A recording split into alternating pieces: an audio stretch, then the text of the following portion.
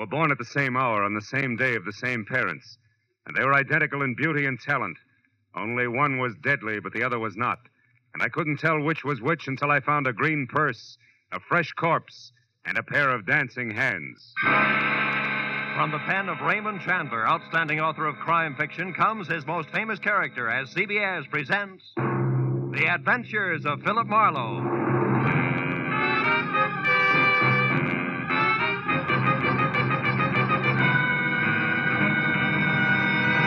Now, with Gerald Mohr, starred as Philip Marlowe, we bring you tonight's exciting story, The Dancing Hands.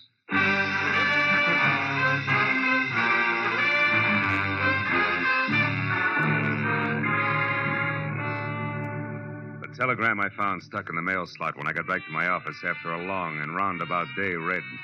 Enclosed, find a $50 money order. I want you to investigate a man.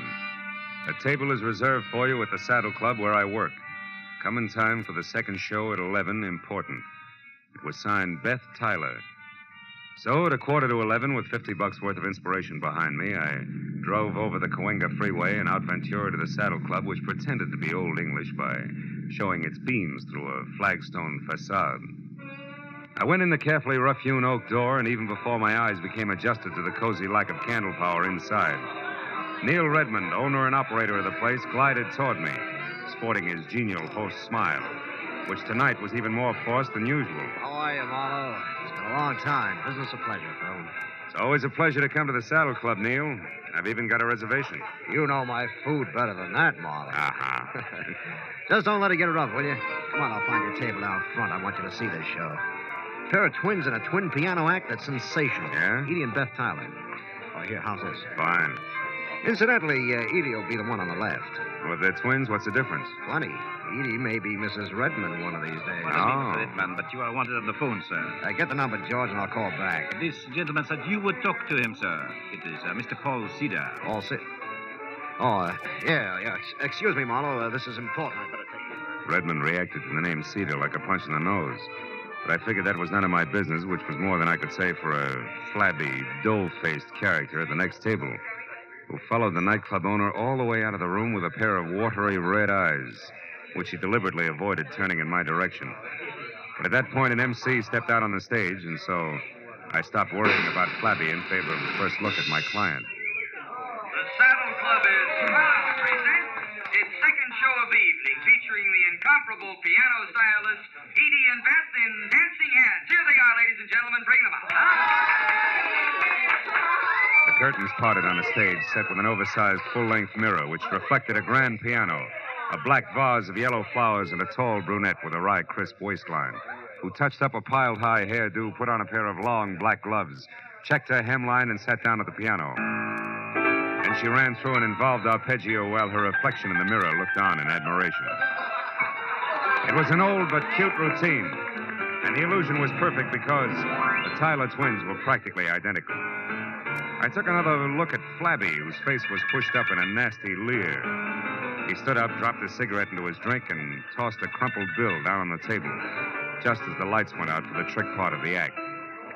On the dark stage, two pairs of purple hands danced over two glowing silver keyboards, which would have been good except that the pair of hands on the right, which belonged to Beth, suddenly stopped in midair and hit blue notes like a 9-year-old at her first recital. When the lights came up again, my client's face was as white as Middle Sea, and the flabby character, oozing a victorious smile, was on his way to the door. Well, they wrapped it up fast after that, and Beth ran into the wings, leaving Edie to take the bow alone. The band took over in a hurry and brought things down to normal. So as couples moved down to the dance floor and George the waiter headed for my table, I sat back and waited for that message from my client.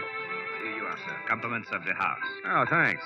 Any message with this? No, sir. Just that Mr. Redman had to leave. Oh, thanks, George.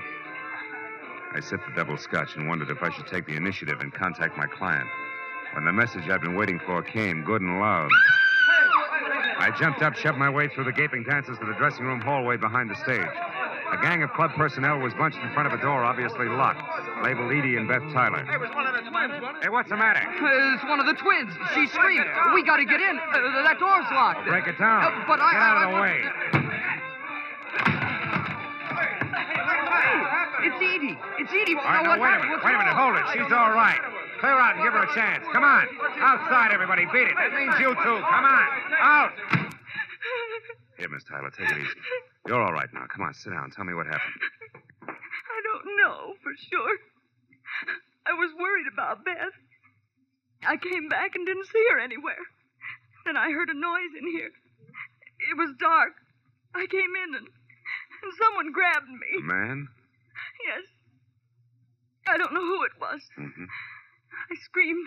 He knocked me down. Then locked the door. Got out through the window there. Who are you? Oh, I'm Philip Marlowe, a private detective. Your sister hired me to investigate a guy. I was to meet her here after your number and find out about it. Any idea what's up? No, I can't imagine. But, gee, Beth has been terribly upset ever since last night. Oh? What happened last night?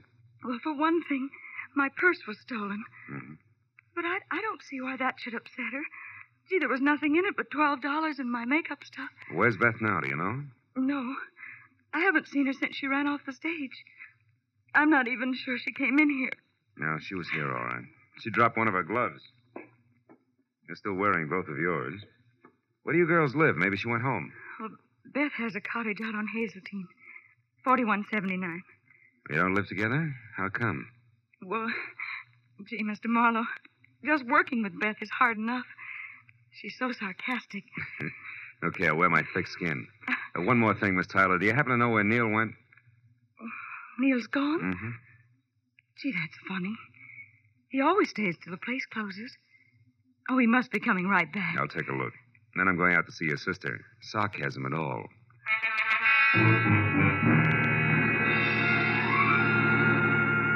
I spent 10 minutes questioning the help on the whereabouts of the boss and got nothing but double talk for answers. So since I was still carrying Beth's glove around with me, I dropped it in my pocket and went outside to my car. I'd opened the door and slid far enough under the wheel so I couldn't back out before I realized that the dough-faced Flab was already there on the seat. His right hand wrapped around something blunt and menacing in his sloppy jacket pocket. You better come on in. What are you doing in my car, blubber boy? Don't get sassy now, mister. And the name is Sippy. That's no improvement, and it's no answer. All right. I saw you inside making with the big talk, so I says to myself, he's an interested party. I should look him up. Maybe we can do business together. All right, stay over there. What kind of business? I'm particular about the gutters I crawl in. It has to do with the twins inside there. You can get in touch with me later for further details. I got an angle, mister. You'll see when I leave. Yeah? When you tried to work that angle, you got to the wrong twin in the dressing room. Do you know that? I don't know what you're talking about. Mm-hmm. Okay, Sippy, where can I reach you? You'll find out if you really know what's up. Don't try to follow me, though. I'll be seeing you. When Sippy slid out of the car and beat it, I made one move after him and then stopped cold. Because lying on the seat where he'd been sitting was a green leather handbag with the name Edie etched on it. I snapped it open. It had been stripped of everything but the scent of Emir and the smudged slip of paper that read, Number 9 Arrow Motel, Lancashire Boulevard. So that was Sippy's address, and he had the stolen purse. But the why of all the commotion over 12 missing bucks was still the number one question mark. And I figured the best place for an answer to it was at Beth Tyler's. So I drove out to Hazeltine. But even before I stopped at number 4179, I heard the piano. I walked to the door and stood there a moment listening. I eased it open, slipped inside. Soft, indirect lighting accented the figure of the girl at the piano. The little waves of iridescent crimson chased themselves over the smooth satin gown as she played. Glossy blue-black hair fell to her shoulders. Beside her, a burning cigarette sent a single plume of smoke into the still air. Just for a moment, I found it difficult to remember that she was my client. Oh? You're looking better, Beth. You're Philip Marlowe, I suppose. Yeah. I dropped by to return your glove, among other things. Just put it there on the table with the other one. Where did you get it, Marlowe? In your dressing room at the club. Your sister tangled with an unidentified man who was hiding there after you left. While we're on that, why'd you shove off so fast? I was scared. How'd you know I'd find you? You're a detective. Remember? Mm-hmm. Look, if you want to burn up your retainer playing hide and seek, it's your business. Now, who's the guy you want me to check on? The flabby one who made you blow up tonight? Yeah. Yeah, that's right. Why? Because I think my sweet twin sister is mixed up in something a little more serious than her usual scatterbrain escapades. Hmm. And the flabby guy is in on it because he has a green purse, right? How did you know that? He left it with me. Name is Sippy. He lives at the Arrow Motel, number 9. Knows something worthwhile about this business, and he's anxious to sell it. All of which puts him a hop, skip, and a jump ahead of your detective. Now tell me, why is everybody, including Neil Redmond, all wound up over one stolen purse? What's it all about, baby? I don't know, baby. Suppose you find out and tell me. Wouldn't have anything to do with the fact that Neil loves your sister and you love Neil, would it? Marlowe, I hired you to investigate a man, not to pry into my personal affairs. You'll get more for your money if you stop holding out on me. It's my money. Besides, I'm not holding out. Believe me. I'll try. Real hard. Well, as soon as I've got something, I'll call you. Where are you going now? My retainer entitles me to know, doesn't it? Yeah, it does. First to the club to find Redmond and get his side of it, and then I'll probably drop in on our chum, Sippy, at the Arrow Motel on Lancashire. Good. I'll keep a light in the window for you. Oh, sweet. Also keep your door locked. From the inside, baby. As I drove down the dark, winding street toward Ventura Boulevard, I caught a flash in the rearview mirror of a station wagon behind me. It looked like a tail, so I opened up. But it stayed with me. When it swung out into the left lane to pass, it suddenly cut in front of me. I jammed on the brakes as the spotlight slashed at my eyes, and when my front wheel banged against the curb, I was already half out of the car. Stop right where you are, fella. Don't come 1 inch closer, I'll drop you. He switched off the spotlight, and I saw a face the texture of a doormat over an embroidered purple shirt and orange tie. He had hand-tooled, high-heeled boots on and was topped off by a 10-quart cream-colored Stetson. But the doormat face was grim, and the silver-barreled Colt pistol in his hand looked right at home. I followed you up here from the Saddle Club. I don't know what your game is or why you're messing around and what don't concern you, but I aim to find out mighty quick, so start talking. Okay. First, I resent being crowded off the road. Second, I resent a spotlight in my face. And third, I don't like pistols pointed at my stomach. So cool off, Jesse James. You're wasting your time and mine. You got it wrong there, friend. Paul Cedar don't waste his time, and you're going to find that out. Paul Cedar, huh? Yeah. Don't tell me you're all excited over a stolen purse with $12 in it. $12? Yeah. Listen, clown, there's 30 grand missing somewhere between Redmond and me, and I'm going to get it. 30,000? Yeah. Redmond's a high roller, and that's okay with me. But he lost it fair and square in my joint over in Nevada, and I've been holding his markers much too long. So if I have to chalk that dough off to experience, it's going to be a pretty unpleasant experience for a certain party. Get me? Yeah, I get you. But you're shoving the wrong way, Longhorn. Somebody's trying to make a fool out of me, bright boy, and I don't stand for that. I'm liable to shove a lot of ways, and hard. So don't get underfoot. You're sure to get stepped on. So long, dude.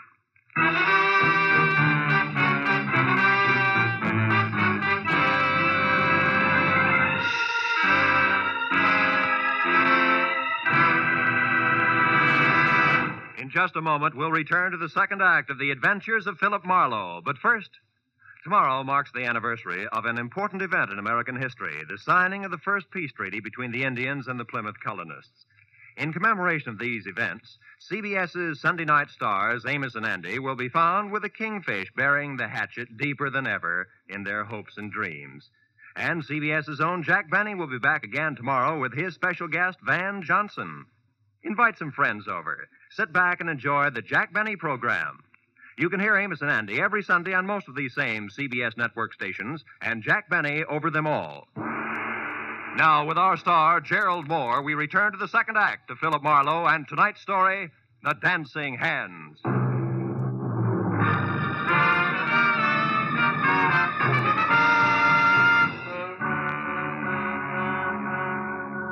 When the Texan from Nevada galloped off in his trusty station wagon, I forgot all about Neil Redmond and headed instead for Sippy and his further details at the Arrow Motel on Lancashire.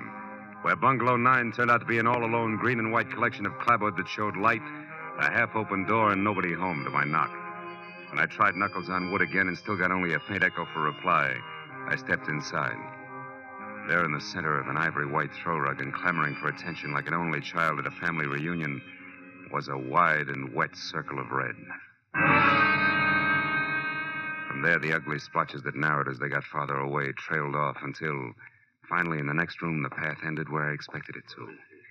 The quiet form of Skippy, sprawled over an upset chair and holding his hands tight against the red on his left side. When I got to him, he was going fast. 30 grand. A lot of dough. Didn't know I was shooting that high. And the twins. One what, Sippy? One of them. Did one of them do this? One. He's dead, isn't he, Marlowe? Yeah. Yeah, Redmond, he's very dead. Oh, no, Marlowe. I only found him a few seconds before you did. Yeah, and the rest of that run, you heard someone coming, you didn't want to be seen, so you ducked back out of sight, huh? I don't buy it, Redmond, because for one thing, it's too pat. For another, how do you explain being here in the first place? Come on, fast. Okay, I'm here because I'm in a nasty jam. Like what? Like $30,000 I've got to pay in the next hour to a guy named Paul Cedar who's running out of patience in a hurry, believe me. About that I do. I've already met the gentleman. But right now, Redmond, we're talking about Sippy. Okay. Last night I had things to do, so I gave Edie Tyler the money for the payoff to Cedar. A couple of minutes after she stepped out of the club, somebody roughed her up and got away with her purse and the 30 grand. You're a liar, Redmond. Edie herself told me that purse only had $12 in it. How come? Simple like, Marlowe. In my business, you never yell copper too soon or too loud. It doesn't pay. Mm-hmm. Now, look, for the third time, Redmond, you and Sippy, how do you figure? I don't know. He was at the club tonight, acting funny. When he left, I got a glimpse of Edie's green purse sticking out of his topcoat pocket. Later on, I saw him run away from a car near the club, so I followed. I ended up here a couple of minutes behind him, and that, Marlowe, is the truth, I swear. Which you do at the drop of a... Hey, wait a minute. Look, if you're telling the truth, I begin to get a different picture. And by that, I specifically mean a very talented but very sly dame named Beth Tyler. Oh, no, Marlowe. Why not? Because you love Beth's sister? Face it, Redmond, it doesn't add up any other way. Sippy here couldn't have stolen that purse from Edie. If he did, he'd have taken his dough and blow and not spent his time putting out feelers. But on the other hand, if Sippy happened to see Beth take it from Edie, empty it and toss it away, we've got another story, right? Ah. Because he wouldn't make a move until he knew how much he had gotten away with. Exactly. But there he ran into trouble because he was trying to get close to Beth. And in doing that, he got mixed up and went for Edie instead, like tonight at the club. Sure. And a dying man's words just now about one twin. To which you can add the unpleasant fact that I personally ran off at the mouth when I was up at Beth's an hour ago.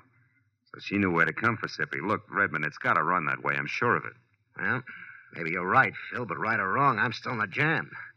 So if you don't have any objections, I'm going back to my club now for a last try at raising that money again before Cedar shows. You mean you're going to face him, Neil, with or without it? I've got him, Marlowe. You see, I own a fast club, all right, and I gamble a lot, too. But I don't welch on my markers, no more than I knock over flabby little guys. You know what I mean, Phil? I think so. But don't fold now, Neil, because I might still be lucky enough to catch up to Beth Tyler and your money both before your time runs out. And right now that means fast to a phone and a call to Edie, who might know which way a runaway twin would head. I'll see you, Neil.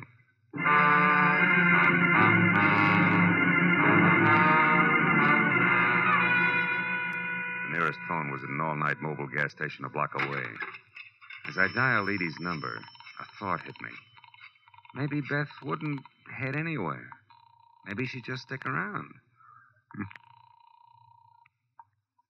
Hello? Edie, this is Marlowe. Seen anything of Beth? No, I haven't. But why? What is it, Marlowe? Well, from where I stand, two things. First, your sister has the $30,000 and $12 that was in your purse last night. Oh? And second, she's just about it for a sloppy around-the-edges murder. Oh. Now, look, have you any idea where Beth would head if she had to get out of town in a hurry? No, I don't, Marlowe. Oh, well, maybe somebody up around her place does. I'll call you later. Marlowe, wait. Are you sold on this? I mean, about the things you said Beth did? Just about, Edie. But for your sake, let's hope I'm wrong. All the way, honey. Goodbye.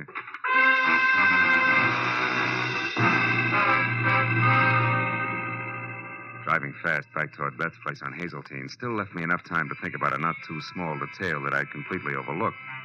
Thanks to me, the entire Los Angeles Police Department knew nothing about what was going on in and around the Saddle Club. 5 minutes later, when I'd parked away from the dock and obviously deserted number 4179, I'd walked back and around to a pair of uncurtained French doors at the side. I knew that oversight is what is generally called a blunder. But the next second, I knew it was nothing compared to the one I was making currently. If you so much as turn your head again, Marlowe, I'll kill you. Not like you did Sippy, please, Beth. I'd hate to go that way. Sippy was a mistake, Marlowe, believe me. I was rushed. So you shot and ran, huh? Yes. But I didn't run too far, because from where I stood, I could hear and see both you and Redmond and talking the whole thing over. And when you knew that we'd caught on to your act, you decided to follow me and see where I was going before you made your next move. Is that it? Exactly. Now get inside. Go on, the door's unlocked. All right. Now get over there, near that closet, and don't turn around. Why not? Afraid of the look on my face when you shoot? Shut up, Marlowe. And stop being brave, because unless I have to, I'm not going to kill you. After all, you've already served your purpose. Which I presume was getting mixed up in this mess just long enough to find out about Sippy for you. You presume correctly. Mm-hmm. Also, you talk too much. Now open that closet and get inside. All right. Go on. As you say.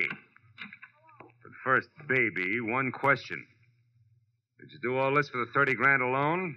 Or does it tie in with Neil Redmond and the way he feels about your sister Edie? It's a little bit of each, Marlowe. But as I said, you talk too much. So get in there and shut up.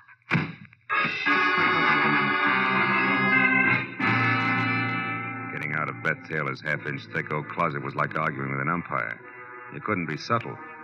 So 20 tiring minutes went by, and the heels on both my feet were numb before the paneling finally gave in, and I was out and over to the telephone to put in a call to the police. It should have been made a long time ago. But then, even as I was halfway through dialing the numbers, I saw something on an end table nearby that made me slowly change my mind. It was the 2 black gloves that Beth wore in the Dancing Hands act. And while I stared at them like they were alive and beckoning, I thought hard for what must have been a full minute. And then suddenly I knew that my next stop had to be the Saddle Club.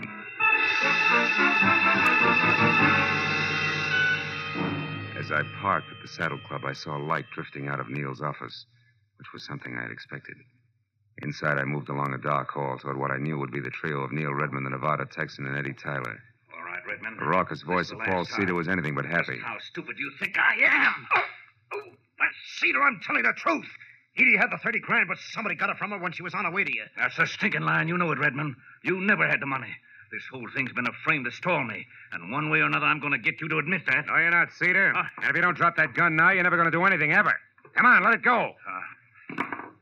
All right. Now sit down and shut up and listen hard, because Redmond's telling you the truth. What? Marlowe, you know where the money is? That's right. And I also know who took it. Less than an hour ago, a little after I called you, Edie, Beth caught up to me and confessed the whole shebang, exactly as we figured it, Neil. You mean she admitted getting the money from Edie and using you to locate Sippy? That's right. But there's only one drawback to everything she admitted. None of it's true. What do you mean, Marlowe? I mean, Cedar, that Beth Tyler didn't steal your money from Edie here any more than she killed Sippy. I also mean that as far as I can tell, Beth Tyler was nothing more than a girl who played the piano and got upset when a stranger named Sippy started to bother her. And I never saw the real Beth Tyler after she ran away from a piano in the club tonight. That she's dead and that you, Edie, have been posing as Beth all night because, 1, you yourself stole Neil's money, and 2, you murdered your sister as well. No! Yes, Edie, come on, admit it. It's true. No, it isn't. I guess it is at that, Marlowe. And Beth's body? In our dressing room. In the closet. I didn't want to kill her. But she found out that I had only pretended to be robbed when there was no one around. That Sippy had seen me scream and get rid of the purse myself. Sippy, who was only trying to muscle in on a deal, went to her by mistake, huh? Yes. That's how she knew what I'd done. When she confronted me in the dressing room just before you came in and said that she wouldn't stand by and let me do a thing like that to Neil, I lost my temper. You killed her, Edie. Yes, I did, Neil. And when Marlowe showed up after her scream, I said that someone had attacked me. And then I pretended to be both Beth and myself from there on to get out of the whole thing. And I almost did. But now I'm so sorry. Oh, no.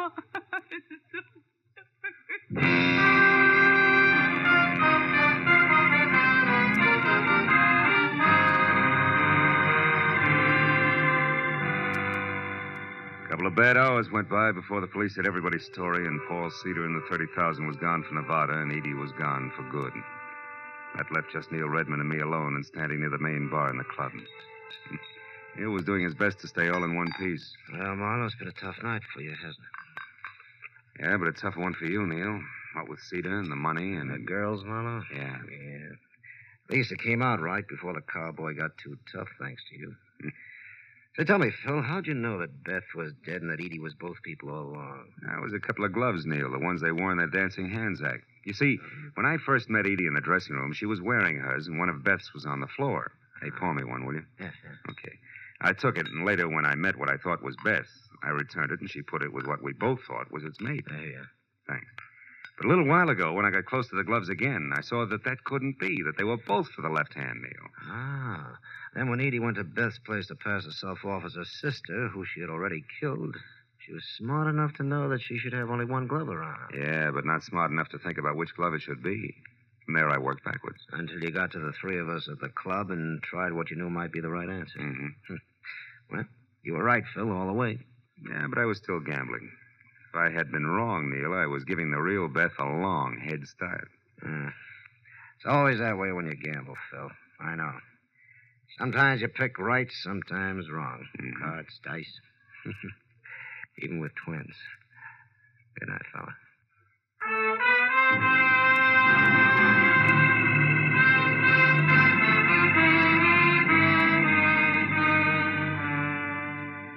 When I finally got to my car, started out of the valley and back toward Hollywood, it was better than 8 o'clock in the morning. And here and there as I drove, I saw people who I'd never heard of and who'd never heard of me, stumbling outside after their morning papers. And I got to wondering what they were going to think when they read about a girl who had killed both her twin sister in a nightclub and a flabby guy in a motel who wasn't much good. Oh, well, it was hard to say. And for myself, I was too tired to think. Or maybe I just didn't want to.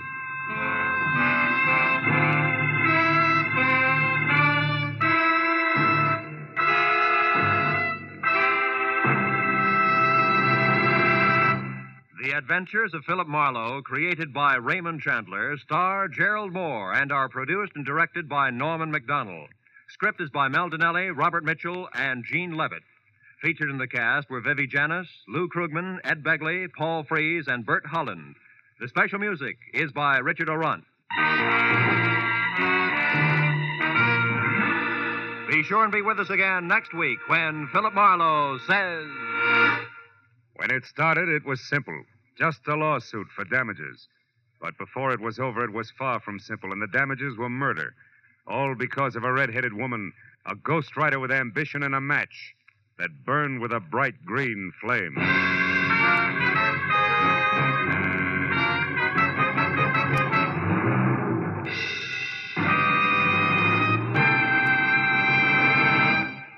With part of its star-studded Sunday nights devoted to shows named after great personalities such as Jack Benny, Lum and Abner, and Amos and Andy, CBS also goes to famous fiction for one of the brightest, most dramatic of its Sunday galaxy, The Adventures of Sam Spade.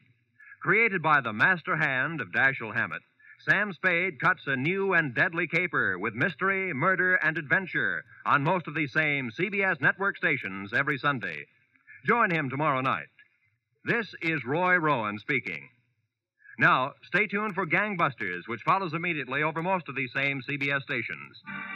This is CBS, the Columbia Broadcasting System.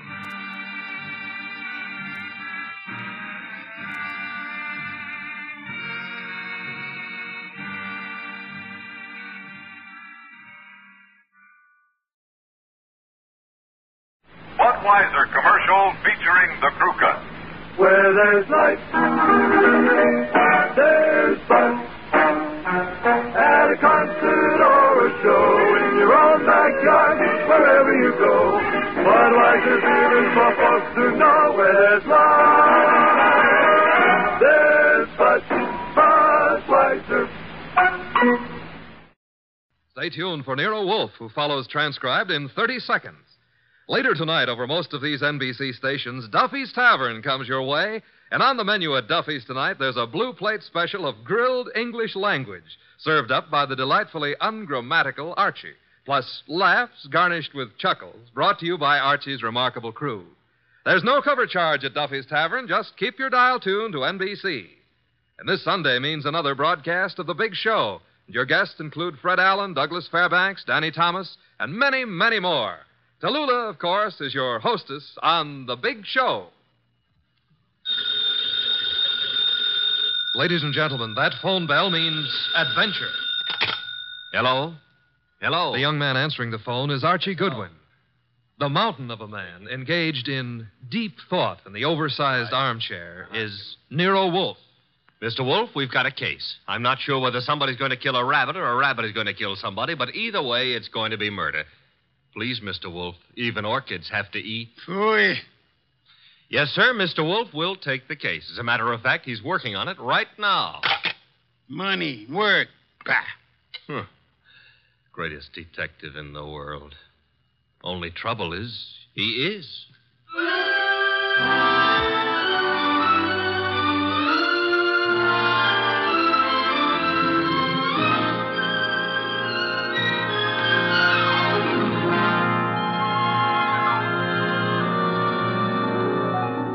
Yes, ladies and gentlemen, Archie is right. Nero Wolfe is the greatest detective in the world, and the fattest, and the least energetic. Nero Wolfe, created by Rex Stout, and brought to you over this NBC network in a new series of adventures by Mr. Sydney Greenstreet.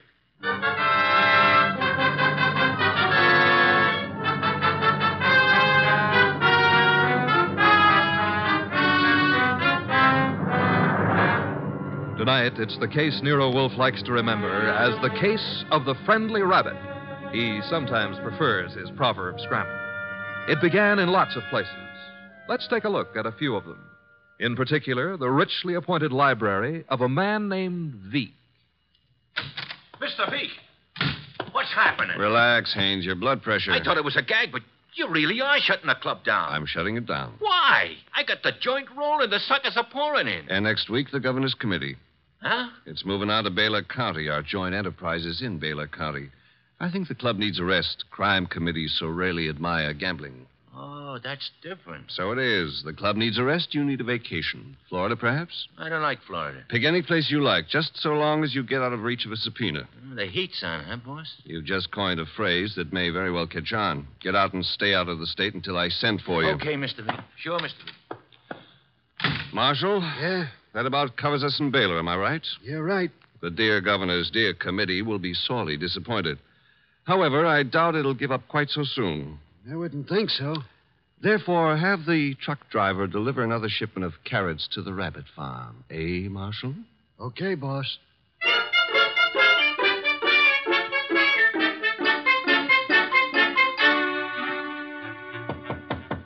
Come in, Williams. Good afternoon, Governor. Good afternoon. Williams, I'm disturbed. The crime committee, sir? It was doing well, very well. And then I know, sir. there's a leak. Someone is passing on confidential information. Who? That's the problem. Who? Started 3 weeks ago. A three-man committee, Wilson, McCarthy, Tolliver. One of them, Williams? I'd stake my life, sir, no. Then who? You've forgotten Karger, committee secretary. You have reason to suspect him? No, nothing that means anything. Except... You do suspect him? And he's been watched, telephone calls checked, mail. I have no reason to suspect him. Except that one thing bothers me. What's that? He has a small farm in Greendale County. He rarely went near the place in all the time he's been up here at the Capitol. But that suddenly changed. 3 weeks ago? Yes, sir. He's been staying at the farm for 3 weeks. Is there anything unusual about that farm? Nothing unusual. Except Jimmy Collier has gone in for raising rabbits.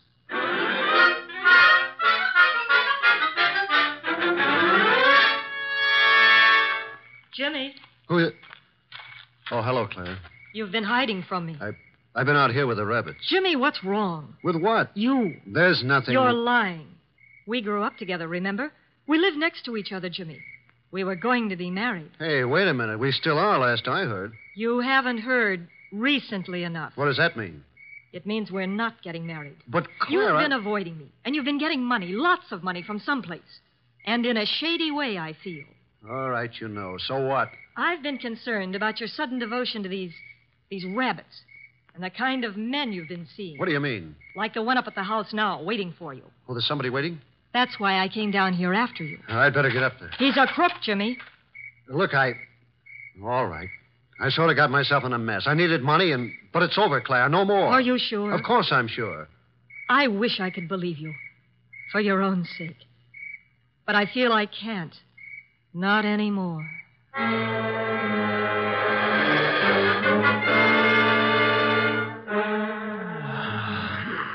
Archie.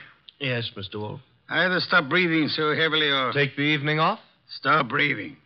Old Dr. Tidmouse wouldn't approve of that. Who in blue and assorted blazes is old Dr. Tidmouse? My family doctor.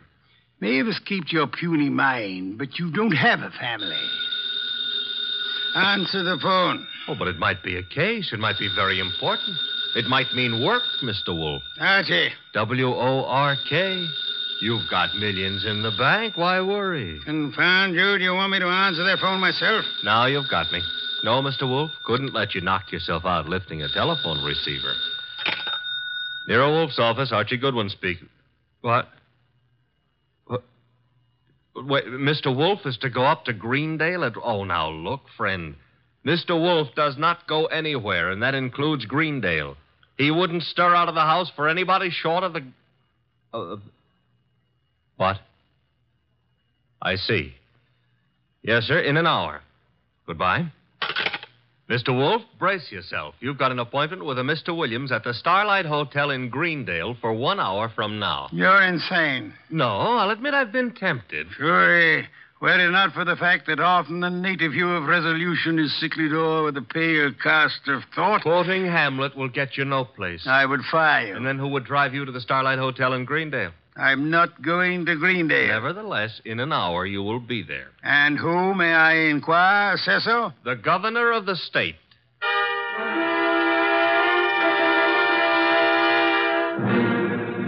Is that all, Mr. Williams?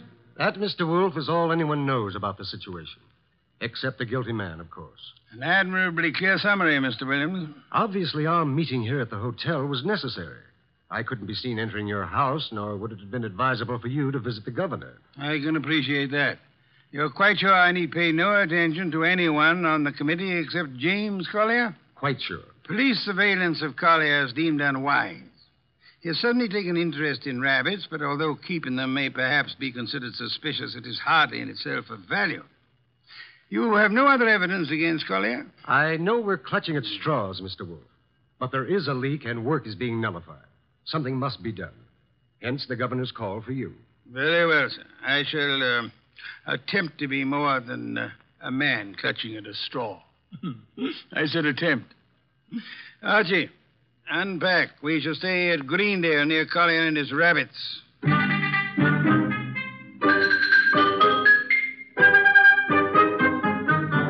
Mr. Wolfe? Mr. Wolfe? Oh, naturally, I know that shutting your eyes and pushing your lips in and out indicates you're thinking feverishly, but there's nothing for you to think about. Three. Oh, I accept your correction. What are you thinking about? Hotel beds. They're notoriously flimsy. Oh, you gave up on the case so soon. Fiddlesticks. I already know exactly what role the rabbits play in our problem. Therefore... We're going to drive out to Collier's farm? You are. While you test the hotel beds. Fine. It'll be necessary for you to spend the night at Collier's place. You'll drive out there and pretend you've lost a cylinder or something. Oh, a lost cylinder. Oh, fine. Confound you, Archie. You can invent something plausible as a pretext, and if you are properly charming, Mr. Collier will, I hope, invite you to stay the night. And during the night I sleep, happily breathing the fresh country air. Trust not. Okay, Mr. Wolfe, I accept the assignment. I will learn all I can from Mr. Collier's rabbits. Incidentally, remember the play Harvey? I do? Why? Harvey was an invisible rabbit, a figment of a man's imagination. I hope this rabbit venture is more tangible, Mr. Wolfe. It is, Mr. Goodwin. will you desist and depart? Okay. Oh, if anyone calls, just say I've gone out to Greendale to cross-examine a rabbit. Archie, I think you're going to be quite surprised. Yes.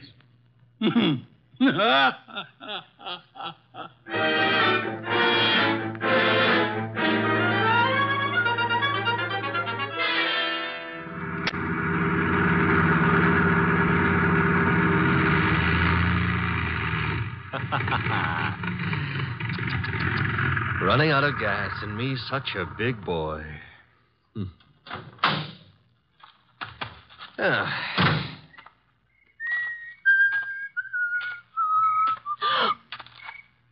Hello.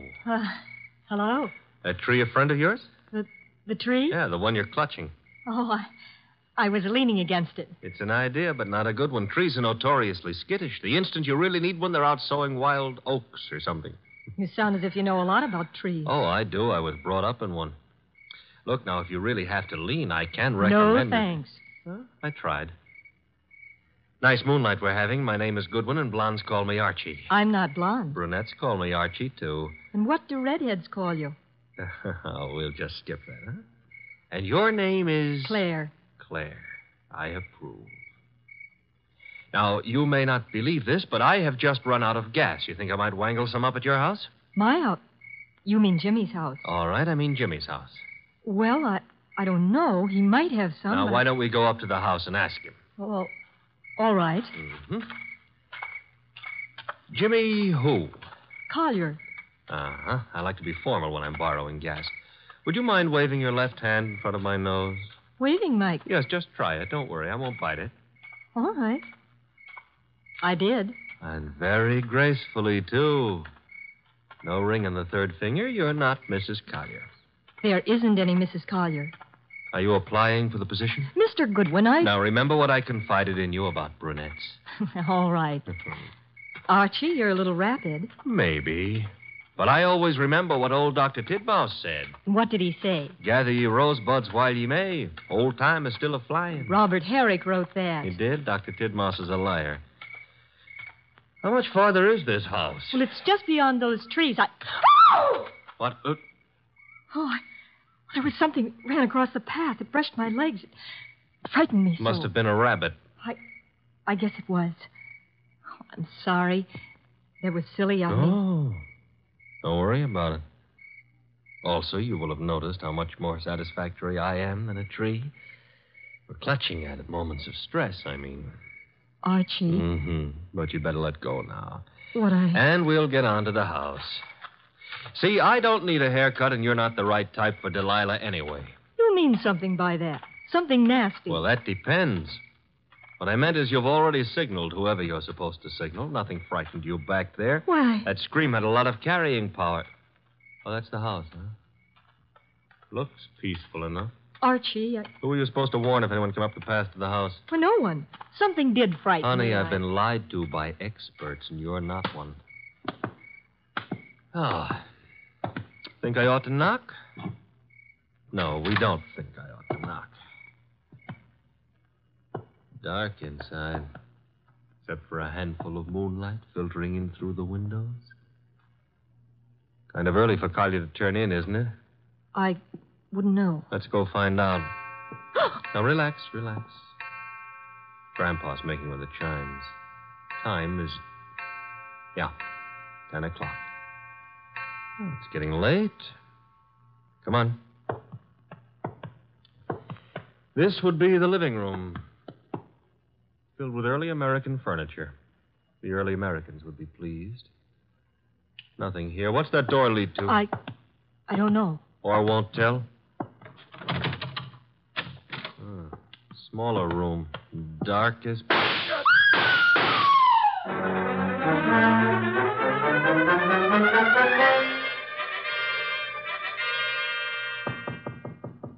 Come in. Put the beer on it. Oh, you're not the bellboy. I'm sorry. I should have remembered to bring some beer. Indeed, and you are? I'm a fellow guest at this hotel, Mr. Wolfe. My name is Veek. Veek, yes, a criminal of moderate intelligence and immoderate pretensions. We won't quarrel, Mr. Wolfe. I've something to offer you.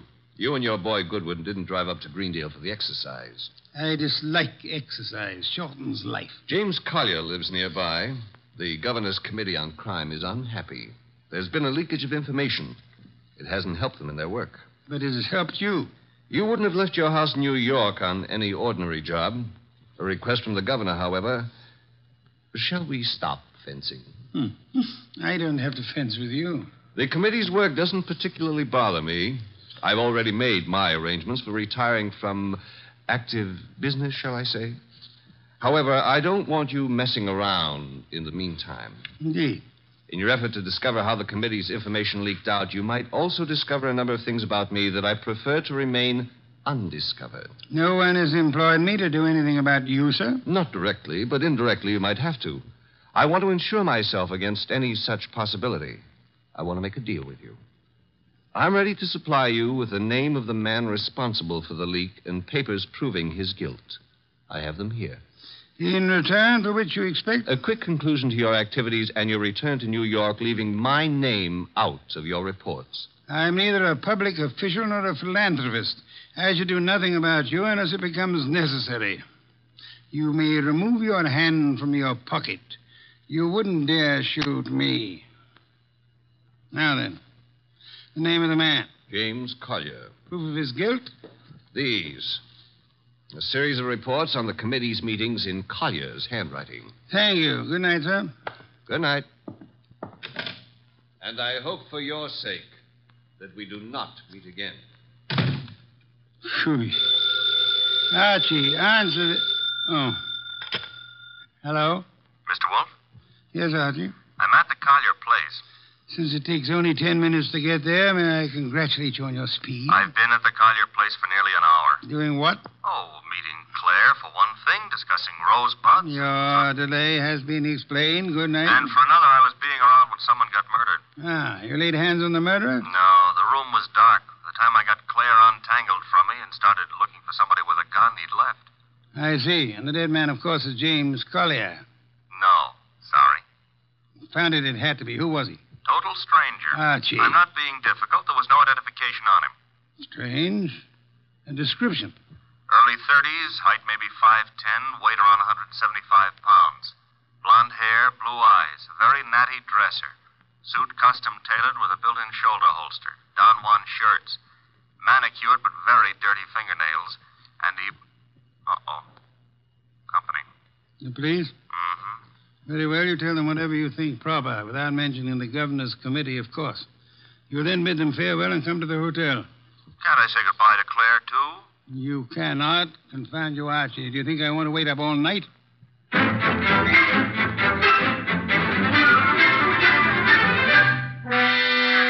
Police were not happy about letting me go, but I threatened to tell you on them, so they gave up. You have told me the entire story of what occurred at the Collier farm, Archie? Mm-hmm. All details. If you like, I wouldn't mind repeating the parts about Claire. Phooey. You may call it phooey, I call it love. By the way, did you know that it was Robert Herrick who wrote that poem? Confound you, be quiet. Okay, push your lips around, but you've missed something. I have? Mm-hmm. The burning question of the day. Night, rather. Which is? Where is James Collier? Ah. Stop buying. The cops want him on suspicion of murder.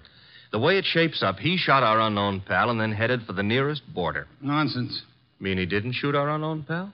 I mean Collier's whereabouts are not a mystery. You know where he is? I know where he is. I don't believe it. You couldn't know. You haven't been out of the hotel. You haven't had any calls. Archie, I use my intelligence. If you had used yours instead of voting the girl... I still wouldn't know where Collier is. Never mind. I'm impressed. What do I do now? You get Mr. Veek on the phone. Huh? He's staying here at the hotel. Oh, old home week. Operator. Mr. Veek, please. Hello? Hello, Mr. Veek? Who is this? Mr. Wolfe wants to speak with you. Just a second. Here you are, sir. Thank you. Mr. V, where were you at 10 o'clock? Why, on my way to the hotel. You checked in at... 10:15, then came directly to your room. One other question. You have an employee, a man in his early 30s, blonde-haired, blue-eyed, and well-dressed. Am I correct? Yes, that is Marshall. No, that was Marshall. Good night, sir. Having done that, whatever it meant, we now go to sleep? Away, we go to the Collier farm. Okay, but why?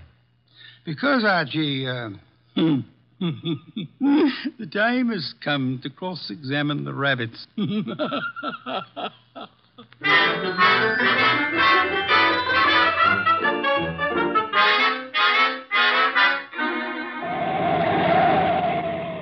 Confound you, Archie. You're not driving a truck. Be careful. Truck drivers are careful. Also, they're courteous. Indeed. Furthermore, they will always stop to help a motorist in time of trouble. Archie, are you training to become a truck driver, or have you fallen in love with a truck driver's daughter? Her name is Susie, a hair the color of wheat fields at high noon. Never mind turning purple. I'm about to change the subject. Boss, I have a theory. Stick to truck drivers. As follows. Our boy Collier, who'd been selling information to Veek, had a change of heart and decided to turn ethical. But Veek's man, Marshall, at Veek's orders, tried to apply pressure, so Collier shot him and headed for Canada. And the girl's role? Was to brighten my life. Oh, you mean about her playing sentry? Well, she's in Veek's employ, too. Phooey. Don't like my theory. It's charming. It merely happens to be wrong. Merely happens to be... Why is it wrong? Because, Archie, of a dead man's dirty fingernails, Marshall's fingernails. Oh. Well, you made me bring you to the rabbit hutches. We have arrived. There are the rabbits. Go ahead, cross-examine them. Good many hutches. A large pen for the rabbits to run about in. Notice that they're all cowering at the far end of the pen, ran as we entered. That's because they don't like us, maybe, huh? One of them, however, seems to be friendly. The one up here, and at the corner opposite us. Oh, yeah, there is one here. He's not friendly, Mr. Wolfe. Indeed? He's dead. Somebody stove in his skull. Interesting. What's interesting about a dead rabbit? He may be dead now, Archie, but he was friendly. Too friendly.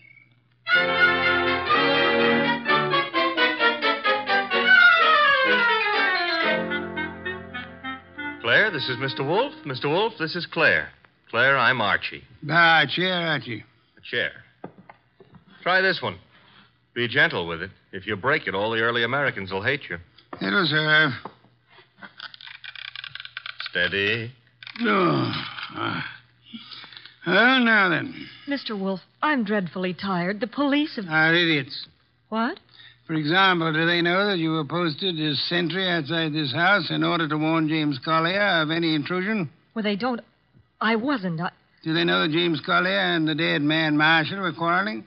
No. Do they know that James Collier had armed himself in preparation for this meeting with the gunman? That isn't true. It is true. I don't have to say anything. You've already said more than enough with your actions, my dear. What do you mean? According to Archie's report, and Archie is always meticulously accurate, when you and he opened the door of the room in which the murder took place, you screamed at the shots. Well, of course. Any girl would scream with...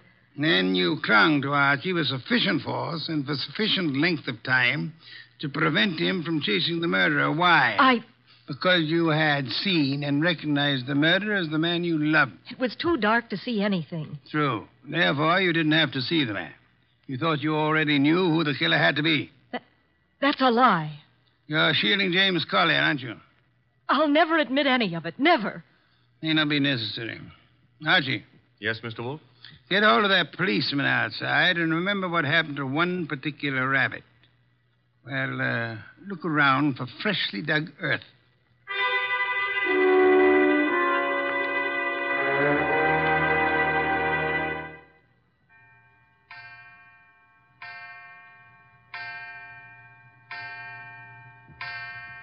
Midnight. What are we waiting for? A return? Archie's? No, it'll take him longer. Well, then whose? Mr. Veek's, of course, complete with revolver. Come in, Mr. Veek. It couldn't have been easier. No one outside, only the two of you here. I warned you, Wolfe. Fiddlesticks. You merely tried to use me as a prop for an alibi and a rationalization for a motive. I don't understand. Mr. Wolfe does. Indeed, I do. Did you really think me fool enough to believe your proposal, Mr. Veek? It was plausible. It was nonsense. You pretended you were handing James Collier, plus the proofs of his guilt, over to me in an effort to keep yourself out of the picture. But your proposition was silly. No matter how much I might have wanted to help you, I would have been powerless once James Collier went before a jury. You're too intelligent not to know that. That couldn't have given you enough to go on. It didn't. You yourself gave me more. I did. When you came to my room, you told me you knew Mr. Goodwin and I had come to Greendale, checked in at the hotel. I did. However, when I phoned you later and asked for an account of your movements between 10 and 10:30, you replied that you had driven to the hotel, signed in, and came directly to my room. Obviously, you already knew of my presence in the hotel. How? Only one way you could have known. You had seen Archie at some time prior to the time you checked in at the hotel, and the only place where Archie Was here, at the farm. Yes, which told me Mr. Veek had been here at the time of Marshall's death. What was Veek doing here? Only one thing. Murder. Then he killed the gunman. No other possibility. But, Jimmy, I thought he did it. James Collier couldn't have killed Marshall because at the time he was killed, James Collier was already dead. Archie! What's this? Leave it, Gummy. Let's play. Undrop that gun first. My arm. That's nice and cooperative, so. You'll be quiet for a while. A cop is back in the rabbit pen, Mr. Wolfe, guarding Collier's grave. Grave, Archie? Yeah, with James Collier in it. Oh, poor Jimmy. Veek knew the expose was coming. He had to shut Collier up. So he had his gunman, Marshall, kill Collier and bury him in the rabbit run back of the hutches. You spotted that, boss, because of... A dead rabbit. The others scuttled away from the man who bore James Collier's body to that lonely spot. But one rabbit overcame his fear. He was too friendly. And got killed for it. There was that And the dirty fingernails of Marshall, the gunman who killed and buried James Collier. Your description indicated extreme neatness. The dirty fingernails were a wrong note. Yeah, indicated he'd been digging. So we know now, don't we? Veek killed his own triggerman to frame a dead man for it.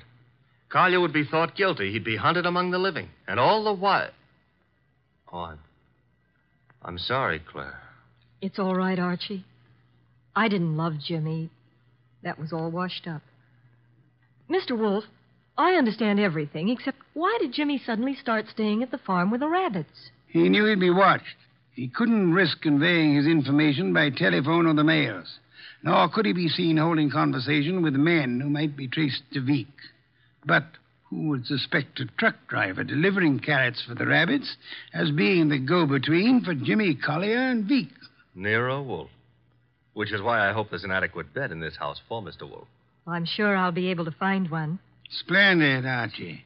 You will have the police remove Mr. Veek, and then... And then maybe Claire would like to go gathering rosebuds, huh? By moonlight? I would like to. Good. I shall go up to bed now. I've seen the moonlight more times than I care to remember. However, while you and Miss Claire stroll through the moonlight, Archie... Yeah? You might remember that rosebuds have thorns.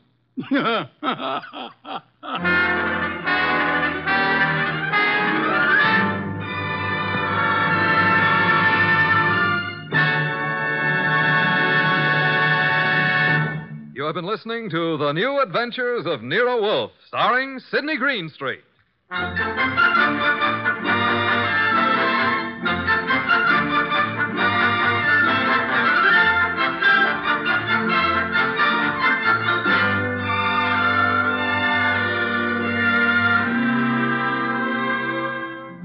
Tonight's transcribed story was based on the characters created by Rex Stout. This is an Edwin Fadiman program, produced and directed by J. Donald Wilson. In the cast were Larry Dobkin as Archie Goodwin, and Martha Shaw, Hal Gerard, Herb Butterfield, Howard McNear, and Bill Johnstone. Next week at this same time, Nero Wolfe and Archie will bring you The Case of the Impolite Corpse. Don Stanley speaking.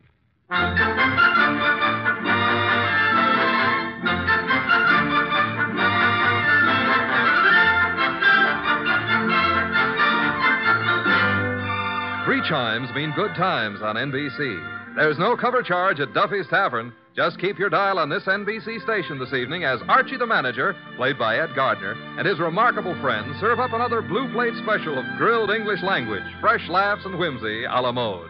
Another Friday fun favorite is the delightful Life of Riley, starring William Bendix as the beleaguered Chester A. Riley. Now it's Sam Spade. Then The Magnificent Montague on NBC.